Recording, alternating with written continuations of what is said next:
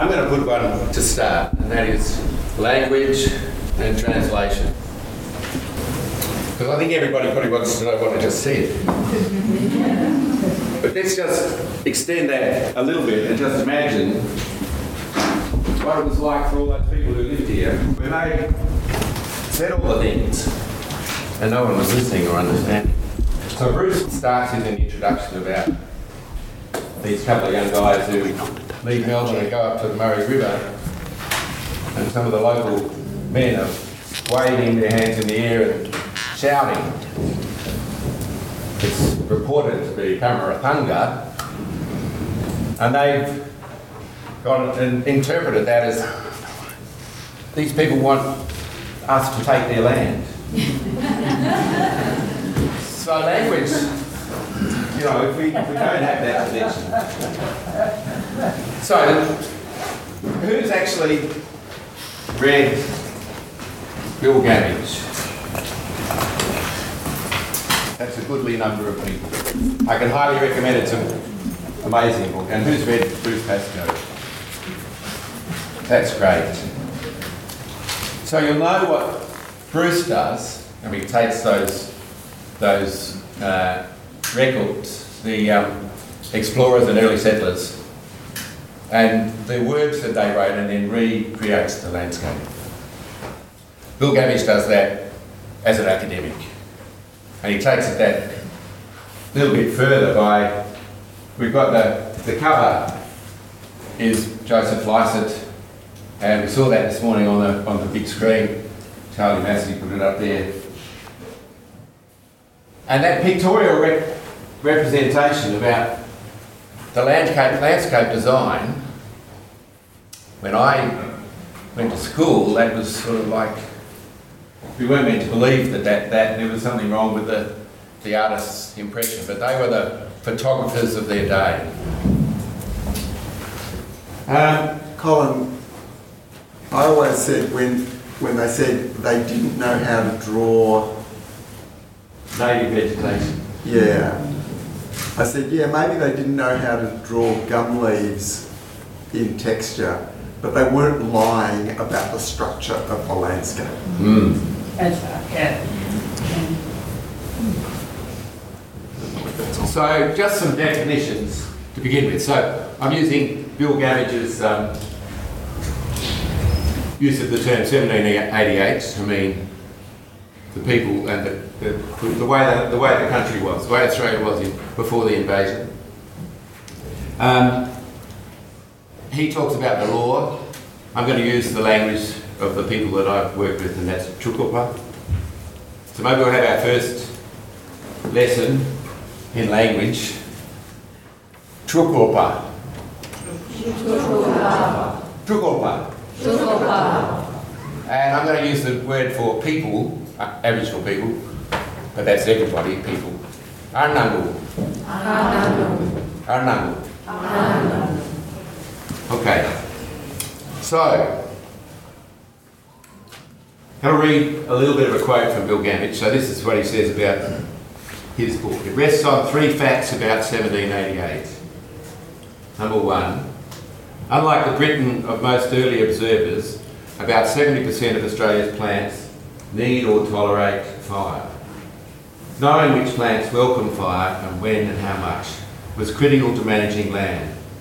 Plants could then be burnt and not burnt in patterns so that post-fire regeneration could situate and move grazing animals predictably by selectively locating the feed and shelter they prefer. 2 other small points. Grazing animals could be shepherded in this way because, apart from humans, they had no serious predators. Only in Australia was this so. The 3rd one. There was no wilderness. The law, Tukopa, an ecological philosophy enforced by religious sanction, compelled people to care for all their country. People lived and died to ensure this. How does that fit with your worldview of Australia in 1788? Is that a contentious, are they contentious claims? I guess. While David's thinking about that, I've got a definition of wilderness from the National Parks, just up in Moreton, Burrawang National Park. This land has been important to humans over many thousands of years and has been used in many ways over this time. Even after human interaction, some areas are still close to their natural state. These special places have been declared wilderness so that the natural process of evolution can continue over larger areas, ensuring biodiversity is conserved for our future. So we've got a couple of opposing principles. Sharma, in his book Landscape and Memory, talks about two competing, I don't think that's working, is it? It is working. It is working? Right, is that better? Talks about two competing views of nature, of wilderness as being the ancestral paradise and of wilderness being the horrid red in tooth and claw opposite to humanity's civilization. And those two views actually come out of urban origins of our Western civilization in the Western tradition from Greco-Roman culture. And he traces the lineage of those two stories repeating themselves right into the modern era. And a lot of modern environmentalism has thrown away the negative issue and gained the positive issue of nature as the pristine paradise without people. He points out that peasant peoples, people connected to land, never had that segregated view. And of course, in coming here, the notion of wilderness was actually part of terra nullius to make the claim that Aboriginal people did not use the land because under English common law, the use of the land in the absence of land title gave people rights to land. Unfortunately, the view that I've always had, actually long before reading Bill Gamage or Bruce Pascoe, was that ecologists in this country were still attached in terra nullius. While acknowledging that Aboriginal people used and modified the land, the scope of that was seen as quite small, and that everything was where it was largely because of natural factors. And Gamage's book is a retort to the ecologists, saying, we historians too have evidence. Take that. It's a very repetitive book in some ways. It goes on and on about all these different examples. And of course, Bruce Pascoe's book is in the same lineage because it's basically mostly not from ancestral Aboriginal knowledge passed down. It's actually mostly at looking at the written records of explorers. So, yes, the idea that there was no wilderness is quite clear, though there were elements in the landscape, places that were more like wilderness, and that's well recorded too, that they were places that are mostly not so fertile, not so supporting of human beings, and that they're often areas between tribal boundaries. Where I grew up in Western Australia, that was very much so with the Jarrah forest between the systems on the coastal plain and the inland. The other questions I think are a bit more challenging or complex, but I think the idea that Gamage introduces, that this way of managing the burning pattern and regrowth of palatable grasses being a way of managing wild herds to be in places that was convenient to human use, as well as being for the optimal health of the landscape, is a really amazing added insight for myself anyway. Yeah, and I guess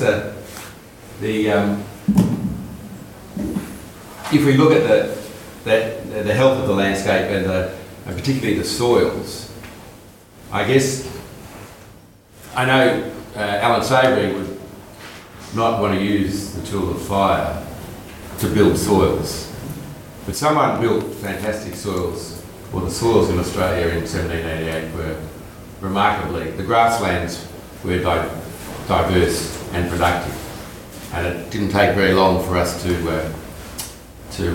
mess that all up. Is there a role for fire in our, Okay. well, Rick, I feel a big uncertainty about that, like David Watson said. I am nowhere near as absolute about that as Alan Savory is. But the role of fire, just to say, yes, fire is one of the tools. How to actually use it, it's a very powerful tool. In the same way that grazing animals are a tool in managing broadacre landscapes. And it is important to understand that we have really those two options. Beyond that, we're talking about fossil fuel. Yeah. We can't manage Australia with our hands. Not unless we get all the Chinese to come here. So I think that's important, that those two tools are what we have to work with when we're talking about the very large scale. And yes, in the near term, we can to some extent creatively use fossil fuel as well. But that's still a smaller tool, even with its power, than grazing animals and fire.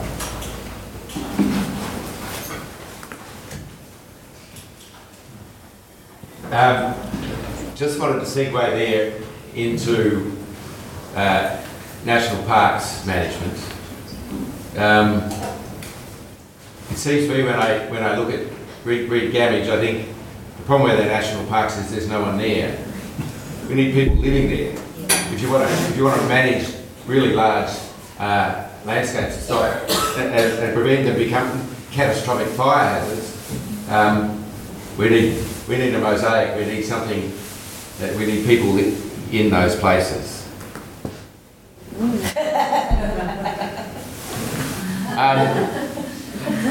Sorry. I've got a few things. I'm just putting them up. Well, don't let me stop. Okay, let's have a little comment on national park management, Yeah. and then let's open up the floor to questions. Yeah, there's so many levels in this, and it also gets into the deep history of what was here over 40,000 years, because I think there's a sort of a compaction that happens, that because we recognise that there was a sustainable land management system here that was probably the oldest continuous cultural land management system, that immediately is projected back to 40,000 years or whatever. I don't accept that. I think anything that was continuous for anything more than a few thousand years is extraordinary in itself, and it looks like it's way older than that. But we have no idea how many eruptive disjunctures there were that humans learnt from, and one of those possibly was the unleashing of the fire genie that actually led to a massive loss of biodiversity, and that humans learnt to work through that process and come to an accommodation of the fire genie, even though we know that fire was part of the deep history going back tens of millions of years, there does appear that within the last 100,000 years was this explosive shift towards more fire ecology and a huge loss of biodiversity. And that appears to overlap with when humans were here. But that doesn't mean that somehow the management that was here is still not the oldest continuous sustainable land use anywhere in the world. And trying to grapple with those multiple timescales, people find it very difficult to do that. National parks, where do we start? Most of our national parks in higher rainfall areas have got far too many trees in. What Rowan Reed was saying about thinning out trees, well, the same applies on dense regrowth on anything from a place like this through to our largest national parks. But how we would get a process of doing that that brings livelihood rewards to people is so complex. We can't even do it in a state forest. What we've tried to do at Fryers Forest is in an eco-village with 100 hectares of native forest to actually thin out that forest to sort of try and move it back more to the state that it was in naturally. We know that from just looking at it, it doesn't by itself go back to what was here.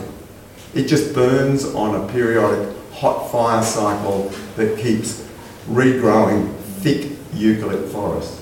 We can see that over huge areas. We have no idea really how they got there in the first place, but it's certainly not going to go back to that by just leaving it.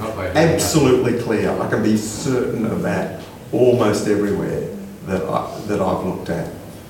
You just get a cycle of very hot fires and more dense eucalypts. But that process is certainly something that needs to be addressed because biodiversity is being lost in our national parks.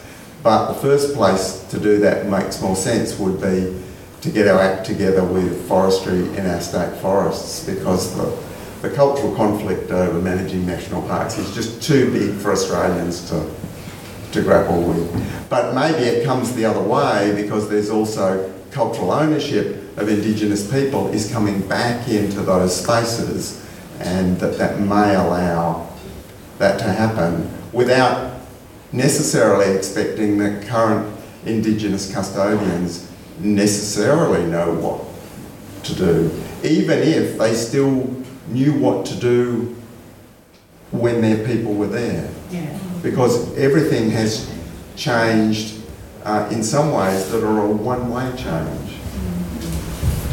In other ways, I think there's places where that husbanding might bring back those possibilities. As Charles was saying, I think that's more likely on farming landscapes, on grazing landscapes, and that attempting to experiment with especially very cool, precisely timed burns might be part of that. So it is so complex and one thing we need to do is be able to burn in summer. Yeah. You've got to choose those really cool, moist times in summer. There's lots of those, but we're not allowed to burn at all. We've got a total fire ban, and that's there's a biomass there. Yeah. Let's open up to the questions. Add your voices to the conversation. I've Graham. got two or three if I could, on the question of the burning in summer. It's question of burning in summer, apart from climate change, the problem is our countryside has been invaded by summer grasses which dry off, and they're much more of a fire hazard now than it would have been under native grass regimes. That's one point. Another point on cool burning, I think we need to be looking at what I'd like to call trickle burning rather than, there's no such thing as a cool burn. Trickle burning, where you burn at the right time of the year when the burn just trickles through the landscape and leaves lots of patches unburnt, which is what they're trying to do up in the Kimberley. I've seen up there in the Spinifex areas up there. Enables a lot of the ecology to stay in place, but it also encourages some new growth at the same time without obliterating everything in the landscape. So much of our controlled burns in our part of the world, in Victoria anyway, is just on too large a scale. Everything gets burnt, all the hollow trees get burnt, the logs get burnt afterwards. And that's the third point I wanted to make, is that in North America, foresters are looking at what they call ecological thinning to speed up the process of getting dense regrowth forests back to a more mature stage. I can make a lot of other comments about Gamage, but I'll catch up with you later on that.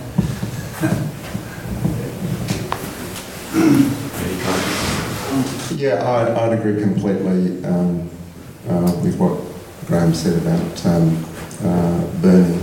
Burning the litter is one thing, burning the organic matter and sort of damaging the tops of trees. Yeah, what is called, well, fuel reduction burning is often involves scorching the canopy, and yeah, is just done on a ridiculous scale, and to achieve coverage, yeah, the fires are too hot for almost any purpose.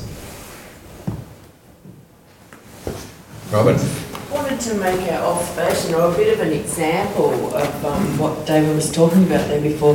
Where I lived in the 80s was out the back of Mullumbimby in northern New South Wales, in pretty isolated, we get flooded in a lot, and it was in a valley called Upper Wilson's Creek, and there were 3 ridges, and they ran west to east, kind of the ridges down towards kind of Byron. We saved the mountain in the middle, Blackbutt Plateau, because the forestry was coming in to log it. It had been virtually inaccessible and was in its natural kind of state.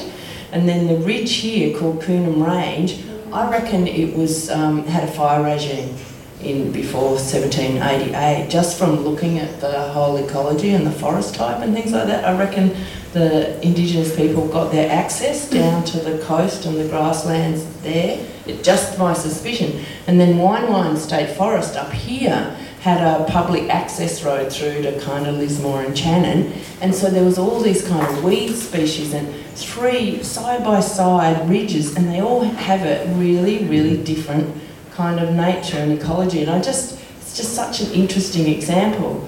And if you're ever up there, have a look, because I'd love someone else to see what I mean. And then where I lived in Upper Wilson's Creek, I never felt at home there. I always felt like I just wasn't home and I shouldn't really be there. And I found out years later that it was only ever used by Indigenous people for the young men for their initiation. So those areas, our Indigenous people didn't go there. They were really thick native, they used it for trial and challenge and stuff like that. It's just observations that I find interesting. Love your comments on.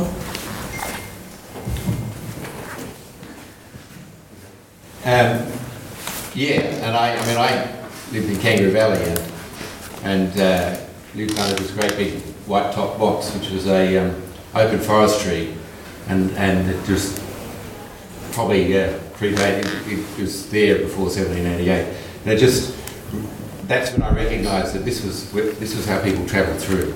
This wasn't heavy forest, rainforest country, and this tree was an open forest tree, a woodland, rather than a forest tree. I think there's those. It's clear that people were accessing different parts of the country and using it in different ways. But most of it was managed. So if there was an area that was set aside and wasn't burnt, that was a management strategy.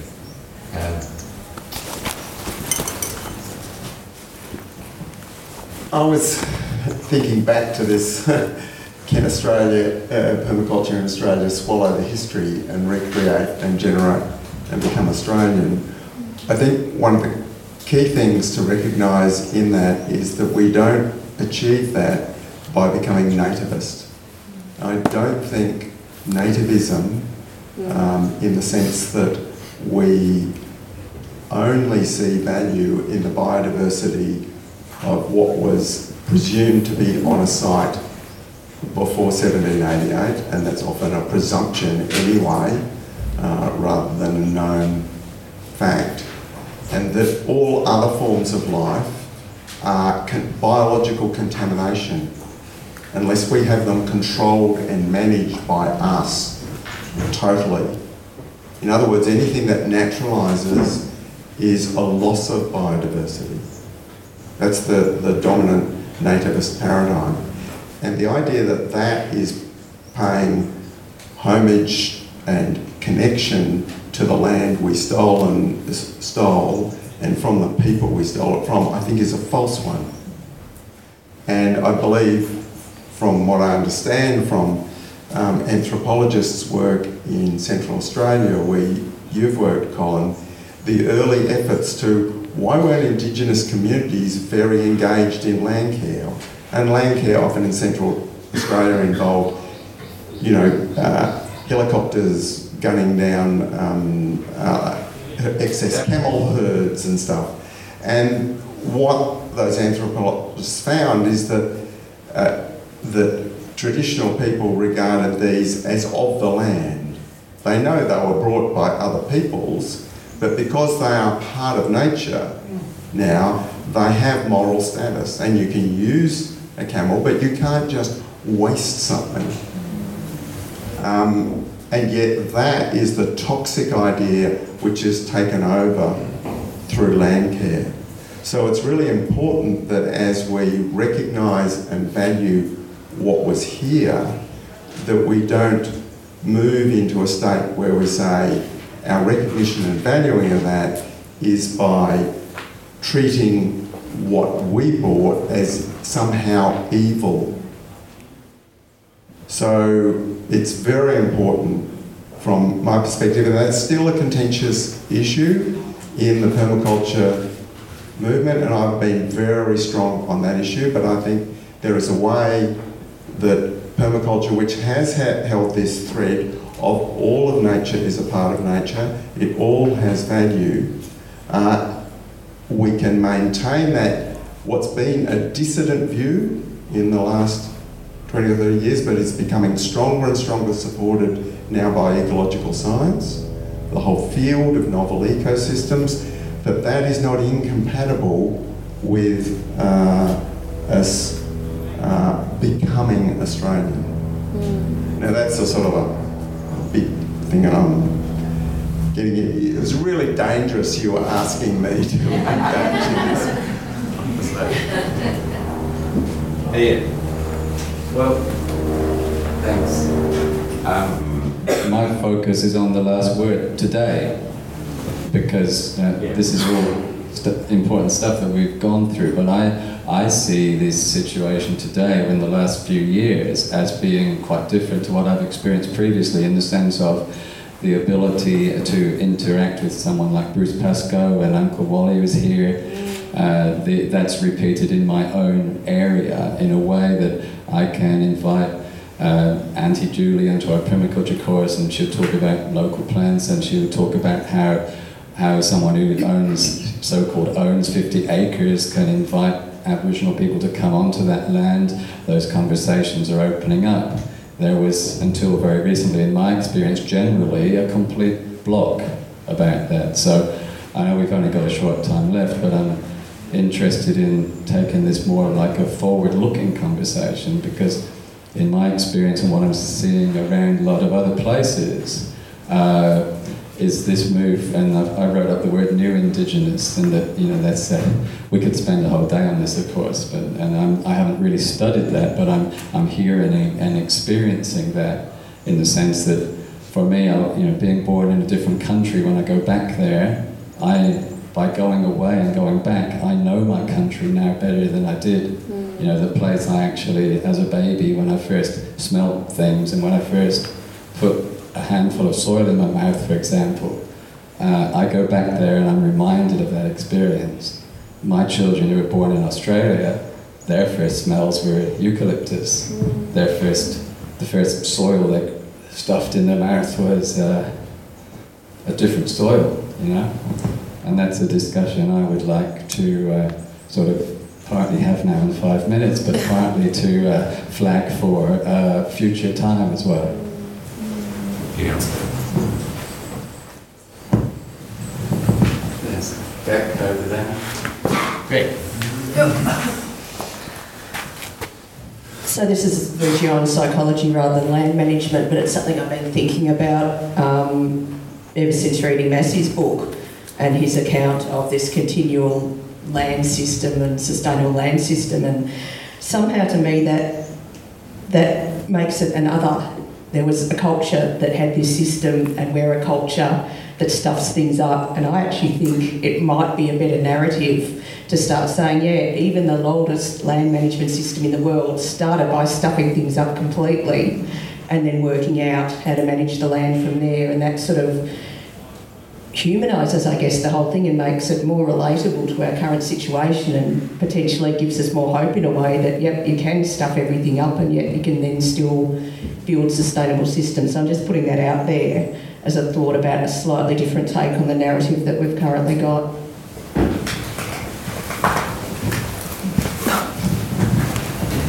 Just want to return to one of the on our grazing template, the spiritual unity of the different tribes.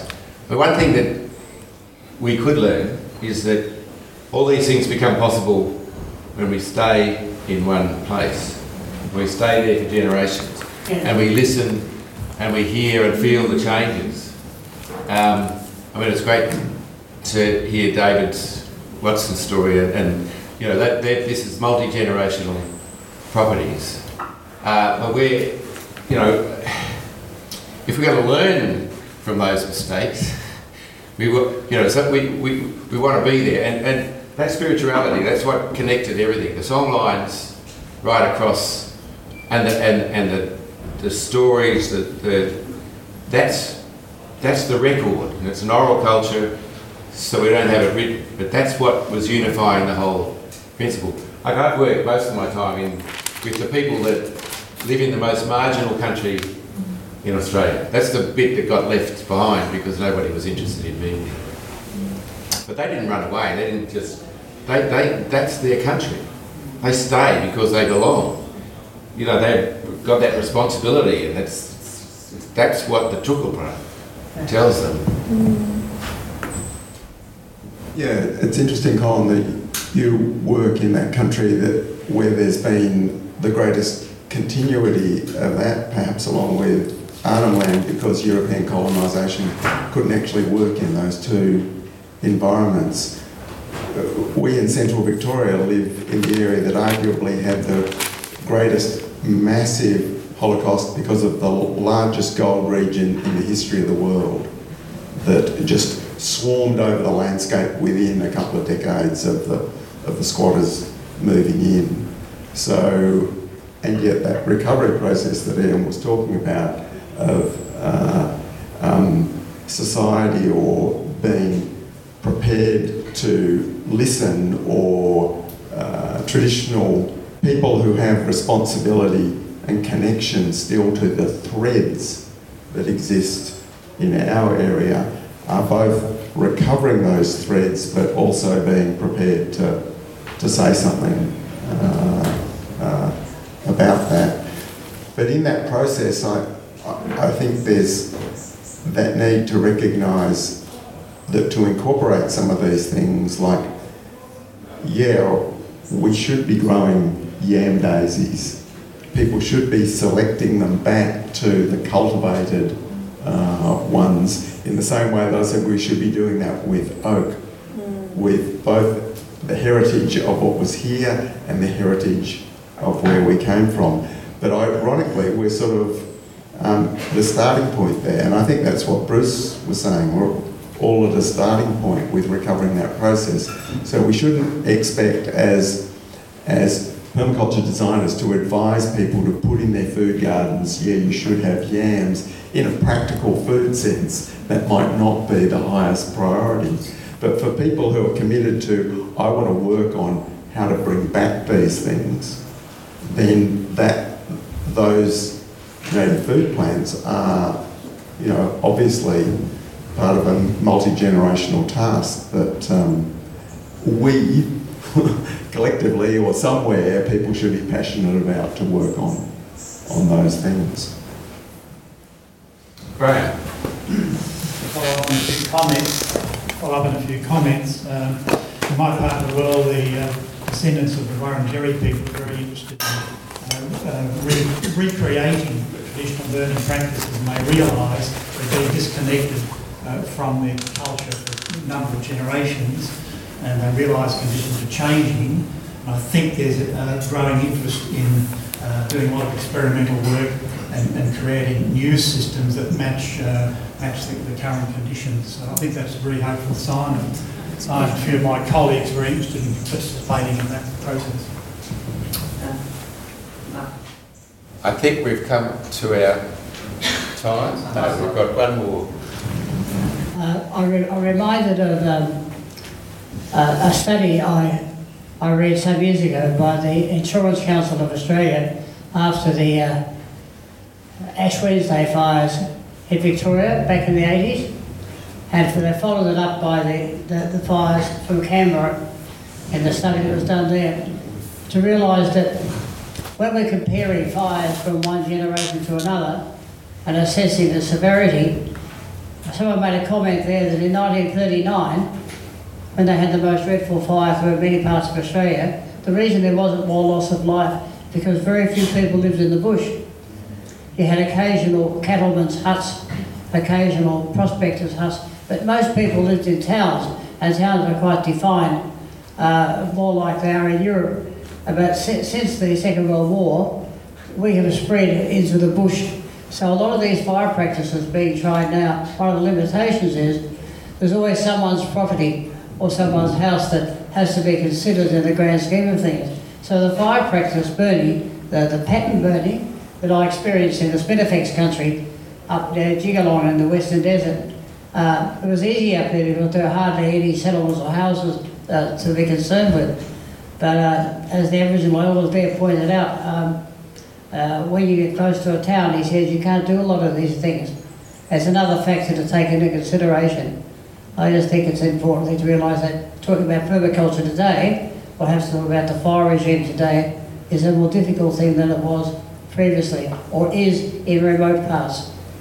That's a practical solution.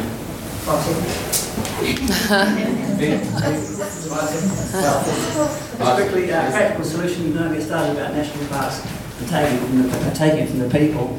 If the community around the parks, I'm sure it'll be different. And one point there is an economic use, I hate to use the word, and the work of Jean Payne, who's heard of Jean Payne? That's south of France in the 80s. South of France is a very strong Mediterranean climate. There's stinging hot summers, short, cool winters. His process produced forest thinning, selective forest thinning, methane to run his equipment, hot water for a shower, and a cup of tea, and compost for the garden. I think Jean Payne should be relooked at. Yeah. Well, thank you everybody.